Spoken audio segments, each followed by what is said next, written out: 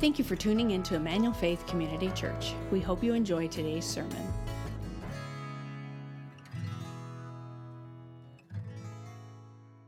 Well, let's just close in prayer, huh? Man, that was... thank you for all of you who submitted videos, and I just want to extend my Mother's Day greeting to you. Happy Mother's Day to all the moms out there. We're so excited to celebrate with you. But as Lynette said, we know that Mother's Day is sort of a double-edged sword for some people. There are those who wanted to be moms and haven't been, those who have had to say goodbye to their moms. And so we want to rejoice with those who rejoice and also mourn with those who mourn. And today stirs up all sorts of those kinds of emotions. And we just want you to know, wherever you're at, you are welcome here, and we see you. We see you. You know, it might surprise you, but I don't do a lot of the cooking in my household. But there are a few things that I really enjoy cooking, and one of those things is chili, which means that for Mother's Day, Kelly is getting a nice pot of chili, extra spicy. No, I'm just kidding. But I do like making chili, and I like participating in a chili cook-off every once in a while. And it seems like if you're in a chili cook-off, everybody has like a secret ingredient that they include, right? So if you like their chili, they say something like, "You're never going to guess what's in there." You're like, "Try me." Beans, meat, what? You know, and so, some people put like cinnamon in their chili, or so. There's a whole lot of things that people put in their chili, but there's this like secret ingredient that just takes it over the top. And I have a secret ingredient that I put in my chili. Do you want to know what it is? One person does. That's enough for me, okay? Here's what I put in my chili. I put Campbell's cheddar cheese in my chili. All you haters, stop.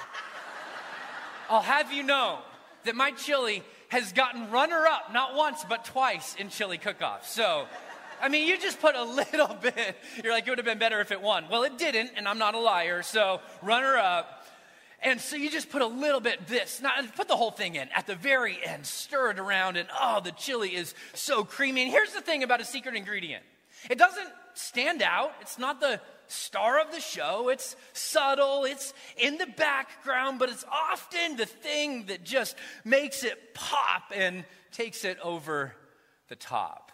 I think the lives that are flourishing, lives that are thriving, most of them have a secret ingredient.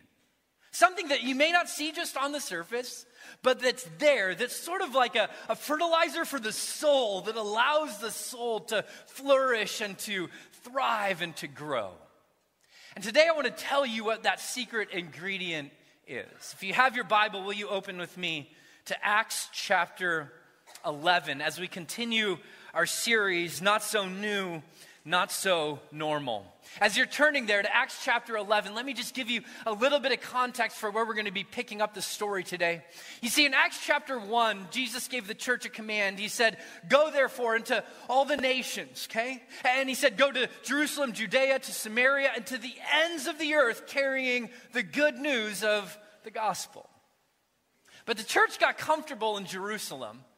And so they needed a little nudge to step outside the walls of Jerusalem, and the Lord brought that nudge in the form of persecution.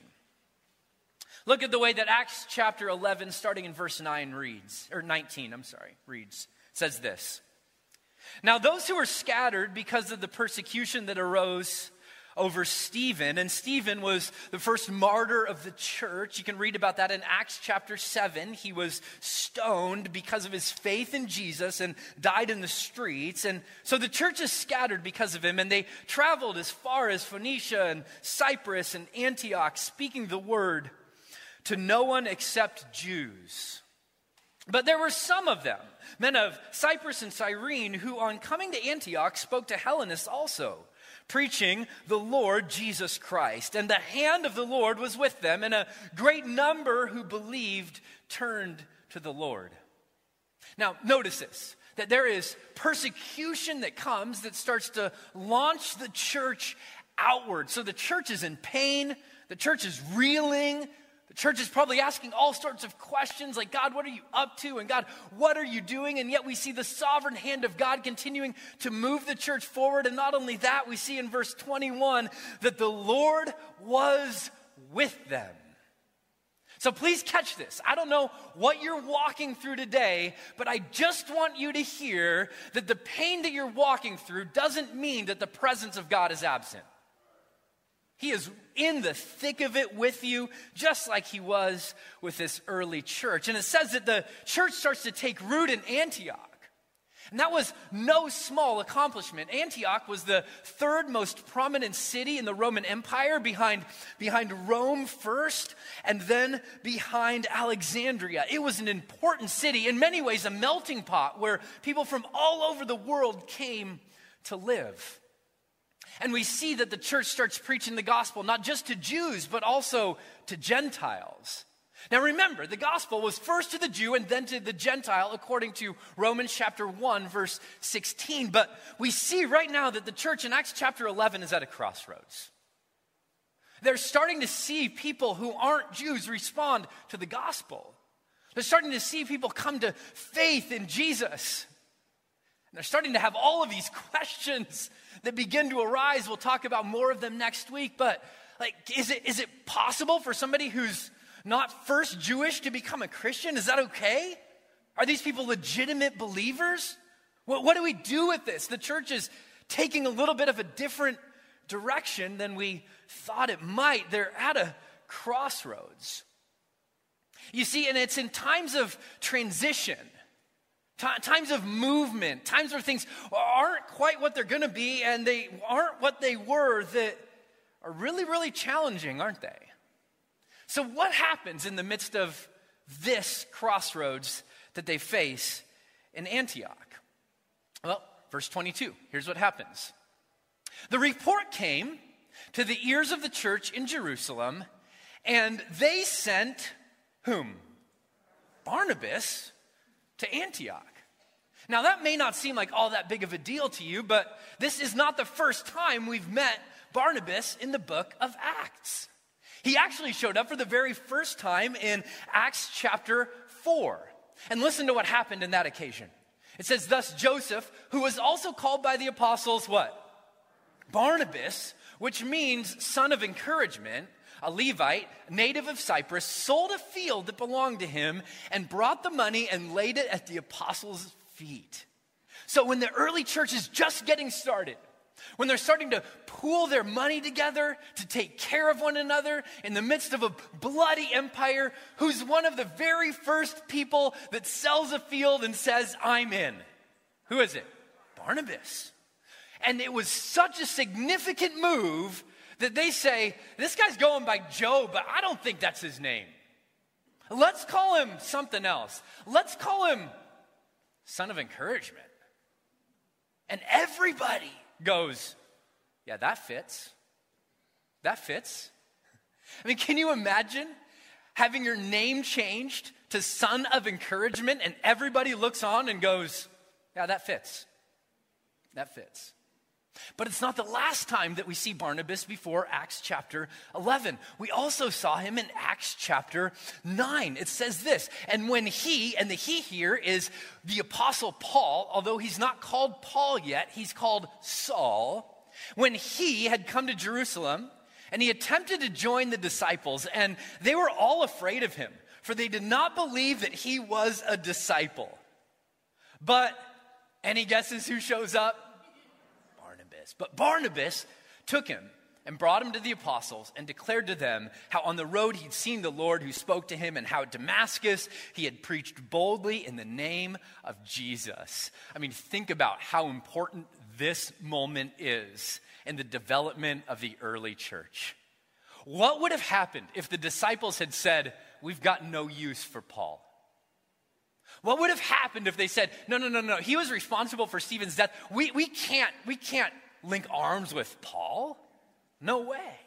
And yet, it's Barnabas who stands in between the disciples who are saying, nope. And in between Saul, who's called by God to be one of the first carriers of the message of the gospel to the Gentiles. And it's Barnabas, son of encouragement, who shows up. Commentator William Barclay called Barnabas the man with the biggest heart in the church. I mean, how cool would it be to be renamed Son of Encouragement? It's really interesting. See, Barnabas makes these almost cameo-type appearances at really key moments in the development of the early church. When they're forming community, Barnabas is there. When the Apostle Paul is called, Barnabas is there. When there's tension in the church at Antioch, Barnabas is there. I would argue that Barnabas is the secret ingredient in the early church. And it's not just his presence, it's what he does when he shows up. And listen to what he does. It says, and when he came, he saw the grace of God, he was glad, and he exhorted them all to remain faithful to the Lord with steadfast purpose. That word that the ESV translates exhorted could also be translated encouraged. It's the word in the Greek, we'll talk about it in just a moment, parakaleo. And it could and has been, is translated encourage on a number of different occasions. See, Barnabas is living up to his name. I love that the church doesn't just send somebody that can strategize. They don't send somebody, hey, go fix what's going on in Antioch. They don't send somebody that's going to be the best teacher in the world. No, who do they send? They send Barnabas. Why? Because a word of encouragement can be a catalyst to thriving. That's why they send Barnabas. Because a word of encouragement has the ability to change not just somebody's day, but the trajectory of somebody's life.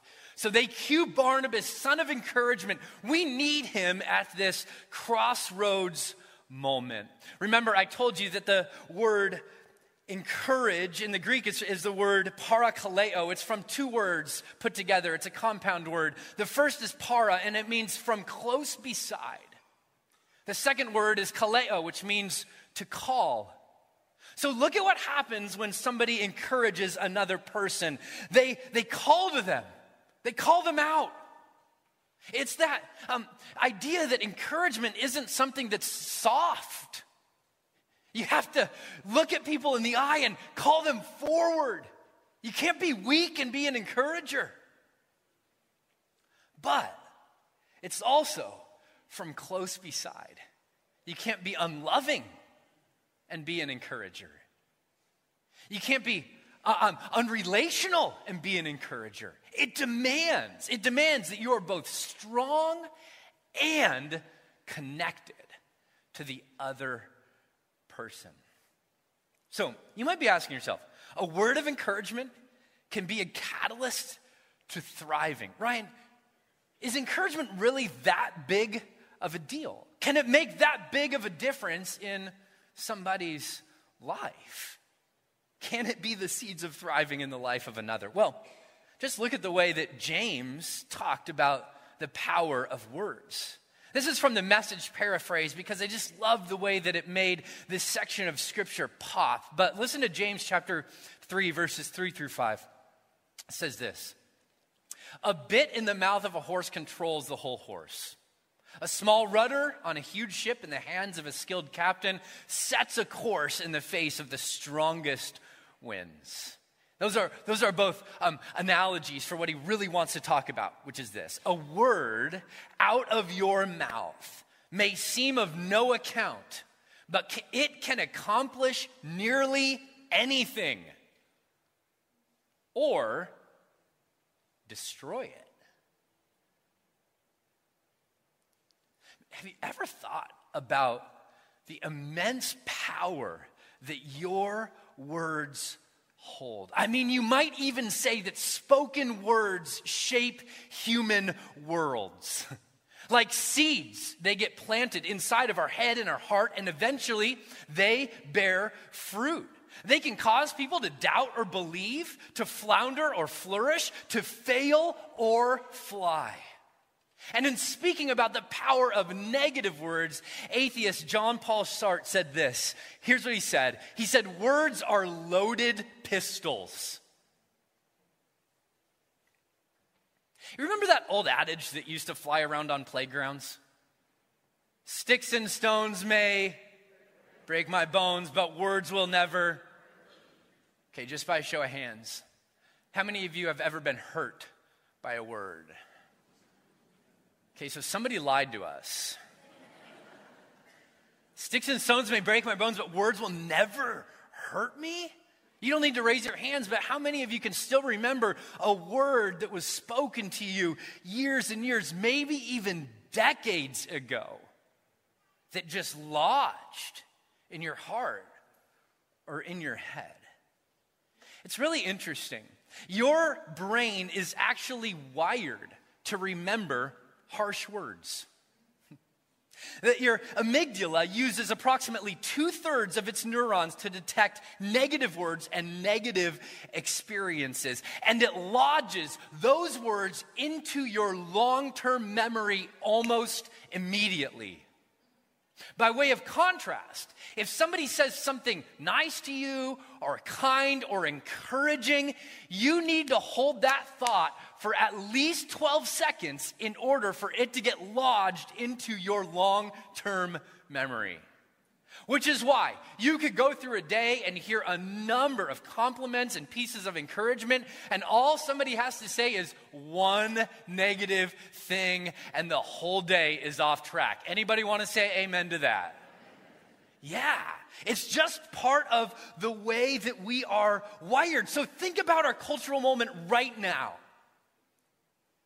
I mean, you turn on the news, you turn on a podcast, you swipe through social media.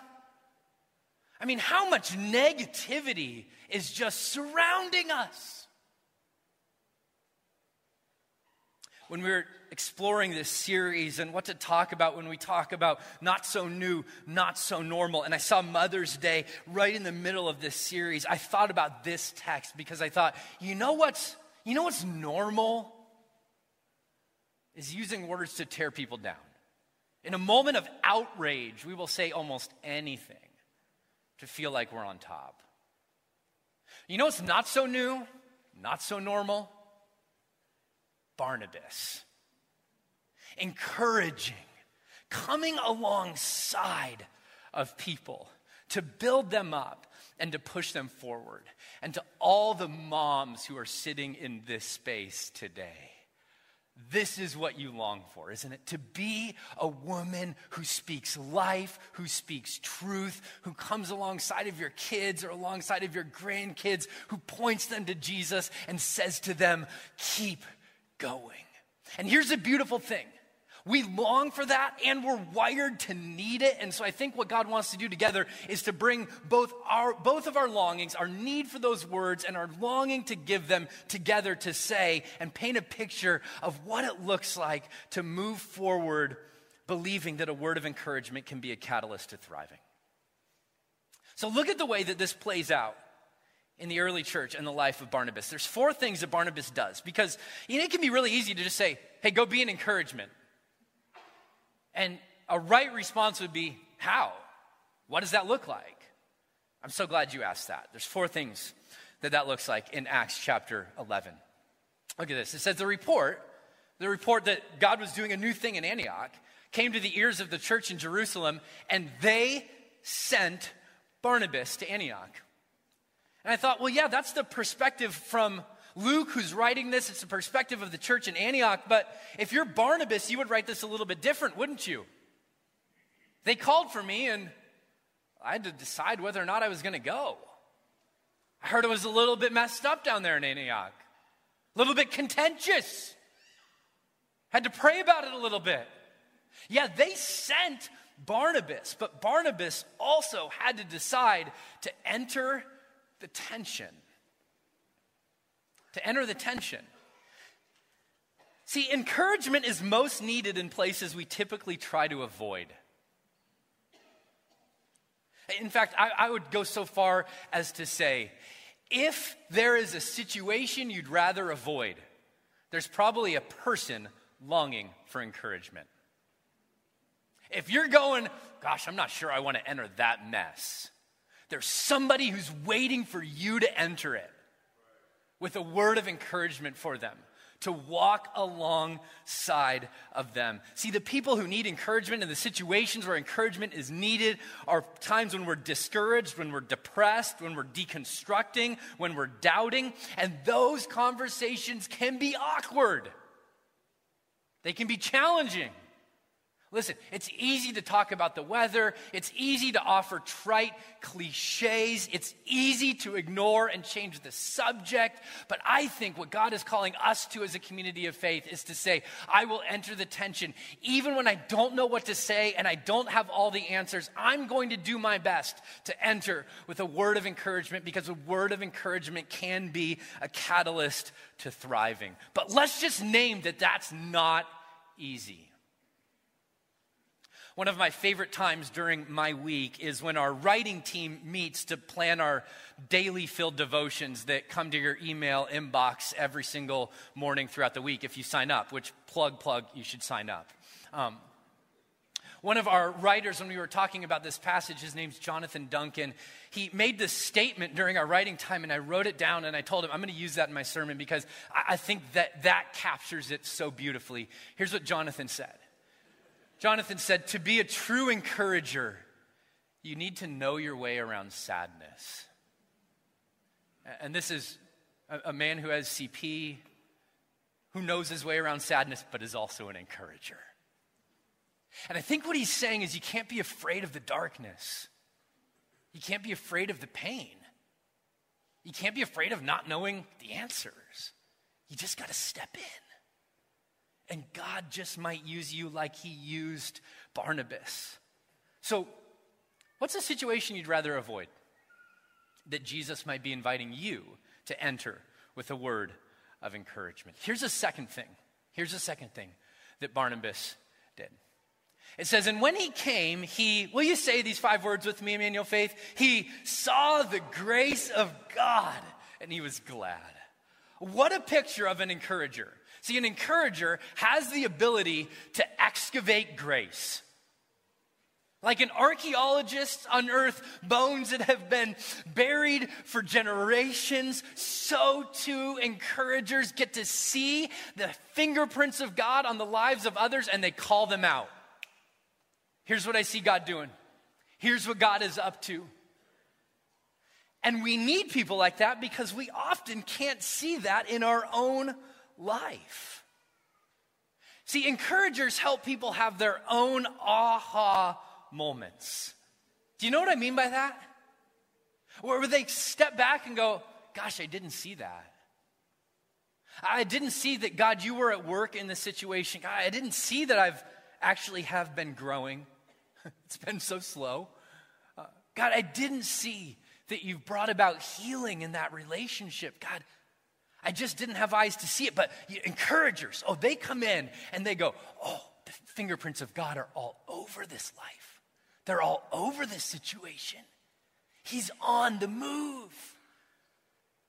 You got to see it. You've got to see it. On this Mother's Day, when I think back on my mom and the part that she played in my life, she was an excavator of grace. Here's what I mean by that. I wasn't exactly an easy kid. And my mom knew my flaws, maybe better than anyone at the time. But she also saw God's potential of what he might use my life for. And there were really key moments where I could have gone one way or another, where she could have come down really, really hard on me and would have all been accurate and all been true. But man, my mom was just the kind of mom that was able to see God's redemptive work is going on right here. And Ryan, God has a great plan for your life. Don't lose sight of it in the midst of all of your screw-ups, she would say to me, right? Praise be to God for people like that. So to all the moms out there, I know you see your kids' flaws better than anyone, but my guess is you also see God's grace in their lives better than anyone. Speak it out. Let them know. Be one of those encouragers. And I love too that it says, if you go back and look at the text, I love that it says that Barnabas saw the grace of God and he was glad. where he goes, oh, Lord, thank you. See, because to be an encourager, you have to be alongside, right? You've got to be close enough to be affected by somebody either growing or not growing. And Barnabas sees it and goes, praise be to God. That's amazing. That's awesome. And I love that Barnabas gets a little fired up when he sees God's grace at work. And the next thing he does, here's what he does. He exhorted or encouraged them all to remain faithful to the Lord with steadfast purpose, for he was a good man, full of the Holy Spirit and faith, and a great many people were added to the Lord. So he enters, he sees grace, and then he calls people to remain faithful. You know, as I was thinking about the New Testament epistles, these letters that were just floating back and forth to different churches from different authors in the first century, that seemed like encouragement to remain faithful was one of the main themes. I mean, listen to the way that Paul wrote it to the church in Corinth. He said this, therefore, my beloved brothers, be steadfast, immovable, always abounding in the work of the Lord, and knowing that in the Lord your labor is not in vain. What's he doing? He's saying, come on, you guys, keep going. Remain faithful, because we all get to points in our life where we would rather give up, don't we? Yeah, don't we? I mean, we just lived through 2020 and part of 2021 together, right? Like, we all get to points where we feel like, gosh, it would just be easier to give up, or we lose sight of the greater goal or the purpose of what God is doing, both in our lives and in his world, or we feel like we don't have the strength to continue to go. And then it's at that point that God often uses Barnabas to come alongside of us and to inspire us to faithfulness. To inspire us to faithfulness. I mean, it might be a whisper in someone's ear, you have everything you need for life and godliness. Keep going. Keep going.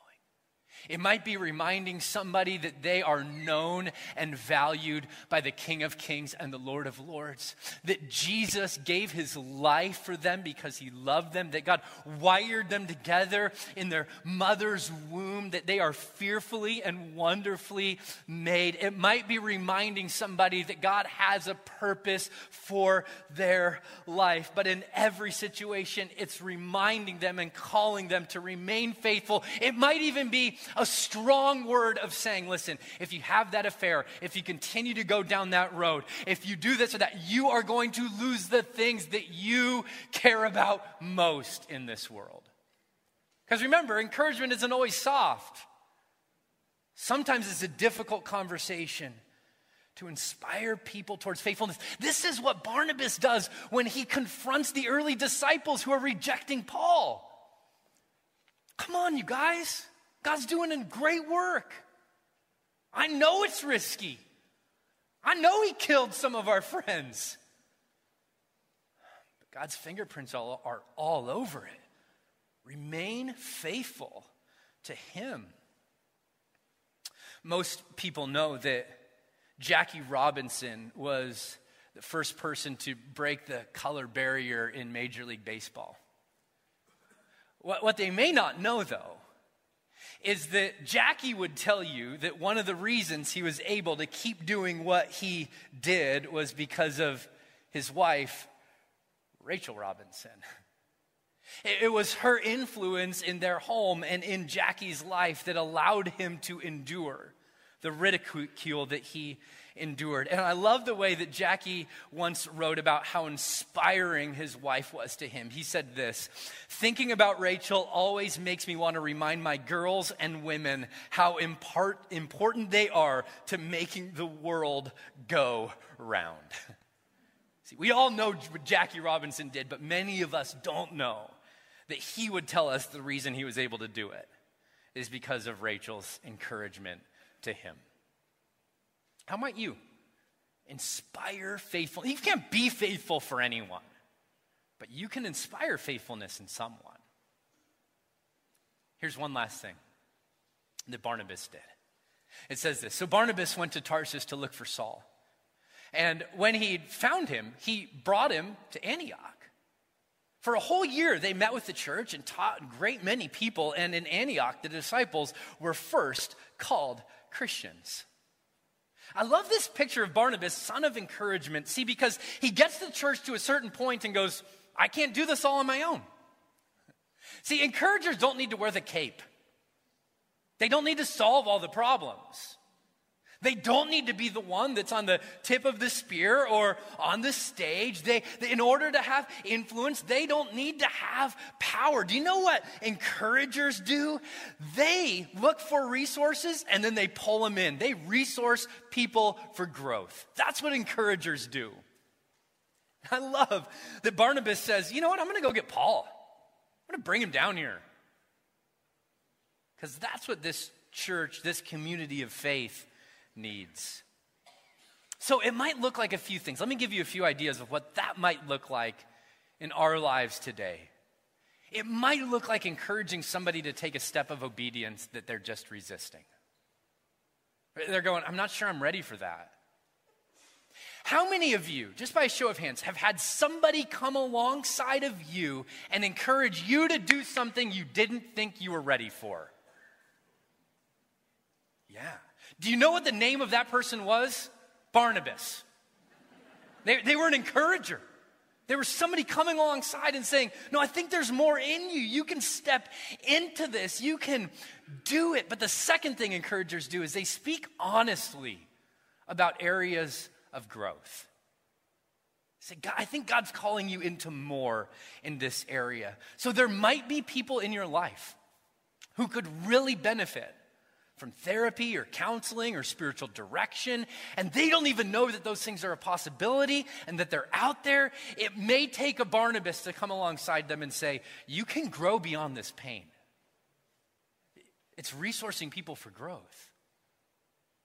But the third thing, and this stood out to me when I was on my run on last Friday. I was out at Kit Carson with my dog, and I was just running this loop, and there was this guy that just ran past me at a torrid pace. I mean, he looked like a gazelle, sort of like me, and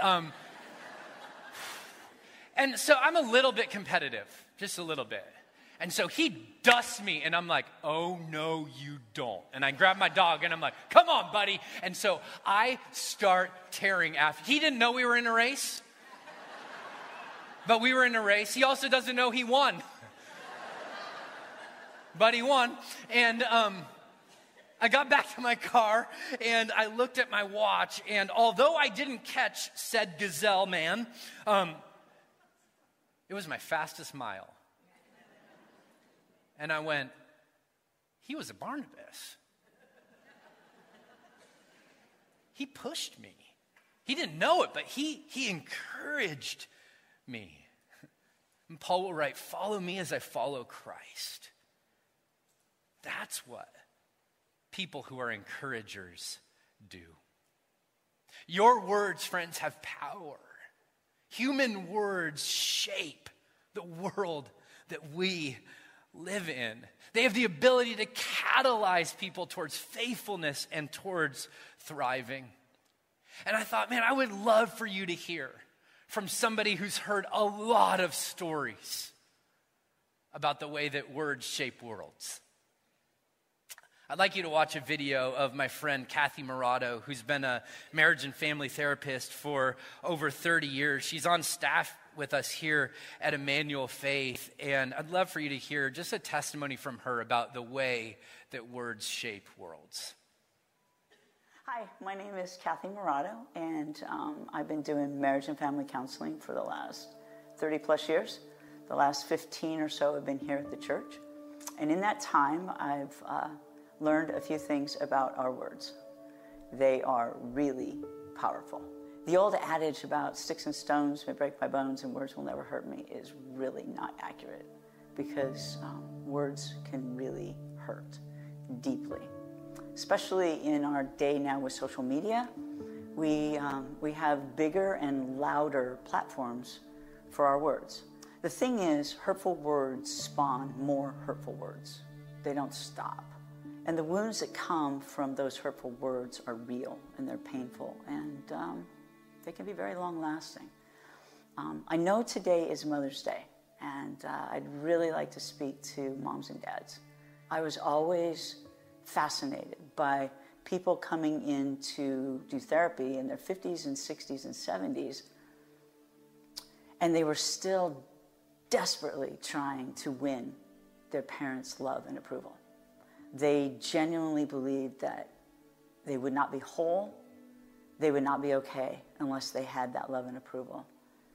And I began to realize just how vital and important parents' words to their kids were. God has given us parents tremendous power to shape and instill deeply entrenched beliefs in our kids, which they will take into adulthood. Beliefs like, I am really worth loving just for being me. Or, no, I don't deserve to be loved at all. Or, I have value just for being myself. Or, no, I have to please and earn and perform to find any kind of significance in my life. Or, I matter in this life. Or, no, I don't. The picture that we paint of God is the primary source of understanding of him for our kids. Now, I don't know about you, but that seems pretty daunting. Like, Lord, what are you thinking, right? That is the hope that I'm really wanting to share with you today, that we cannot do this parenting thing well without him. But with him, we certainly can. So I would encourage you, if you haven't begun already, to truly be seeking him every day, asking for his help so that we can be empowered by him to fulfill the sacred trust that he's given to each one of us as parents. He welcomes that. He wants that. Some of you may be thinking, well, that's just great. Glad to hear that now. I've already blown it. It's a lost cause. It's too late. And let me just tell you, it is not too late. There is hope. There is grace upon grace upon grace from our Heavenly Father. He will give us the power and the desire to use our words well, which brings life to others and ultimately to ourselves too. So that to me brings great hope. Thanks for letting me share, and happy Mother's Day to all you moms out there, and happy Mother's Day to you, Mom.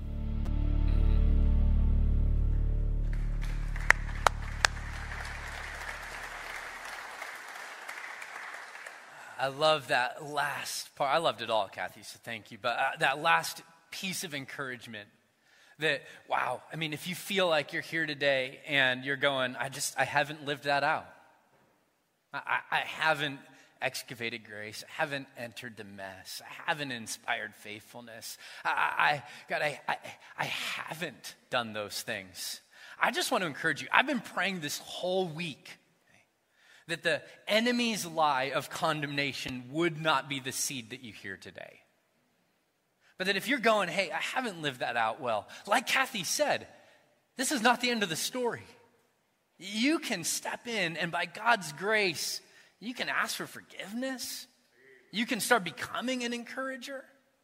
You can do this. By God's grace, you can start using your words to build up.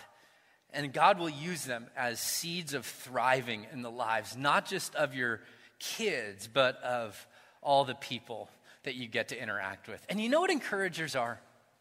Encouragers are simply echoing the voice of God. That's what they're doing. I mean, look at all the things we've talked about this morning. The encouragers enter the mess. That's exactly what Jesus did on our behalf. Encouragers excavate grace. Well, Jesus doesn't excavate grace. He brings grace. He breathes grace. They inspire faithfulness. Well, it's God's faithfulness to us that is our foundation of faithfulness to him. They inspire, challenge us to grow, and it's God by his grace who allows us to continue to grow as his followers. And I love this last little section in Acts chapter 11, verse 26. It said this, "And in Antioch, the disciples were first called Christians." And I just had to wonder how much Barnabas' impact and encouragement shaped this church, who they called Little Christs. People who took on the character of Jesus. How much did God use those words and actions of Barnabas in the lives of the early church? It's not so new. It's definitely not so normal. But friends, it is our invitation today. And I think God is inviting all of us to be encouragers. So this week you could send a text message, you could send a note, you could make a phone call, you could set up a lunch or a coffee with somebody and just listen to their story and see how you might be able to speak a word of encouragement into it. You want to be an encouragement to this church body? Our kids ministry needs about 20 volunteers to continue to serve over 250 kids every single weekend. And you know what each one of those volunteers gets to do? Guess. Encourage. Encourage. You get to call somebody alongside them and say, God has great things in store for you. And you know what? If you do that, if you step into this role of being an encourager, God's going to encourage you also. Proverbs chapter 11, verse 25 says, "Whoever refreshes others will himself be refreshed." So as we close, would you just open your hands to God? Say, God, I'm open to you. Would you ask him right now how he might be inviting you to live this message out?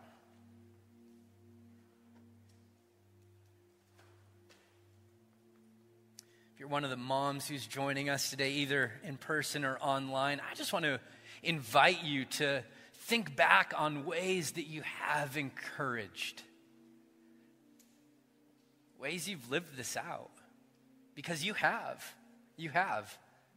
It's sometimes easier to recall the times we failed, but you've lived this out. Your kids' lives are different because of your words in a really good way. And then for all of us, would you just ask Jesus what it would look like this week for you to step into the role of a Barnabas, an encourager?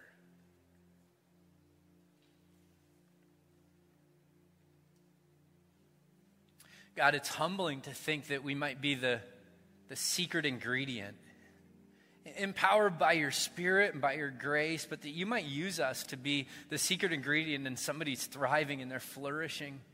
God, I pray that when we encounter people who are at a crossroads, that we might speak life, that we might speak love, that we might speak hope, that we might speak peace, that we might be encouragers, not just soft, but in challenging situations that we would step in with a strong word, but that you would use us in the lives of others to help them move more towards the life that you died to give them. Lord, thank you for every single person in this room. I lift up the moms especially. May they know your grace in their life today. May they feel the appreciation for the many ways that they sacrifice for their kids and for their families. May they hear your whisper, well done, and keep going. Jesus, thank you for being such an encouragement to us. We love you. It's in your name we pray. Amen. Thank you for listening to our service. We'd love to have you join us in person. For more information about our church and service times, please visit efcc.org. If you would like to support the ministries of Emmanuel Faith, you can do so at efcc.org/give.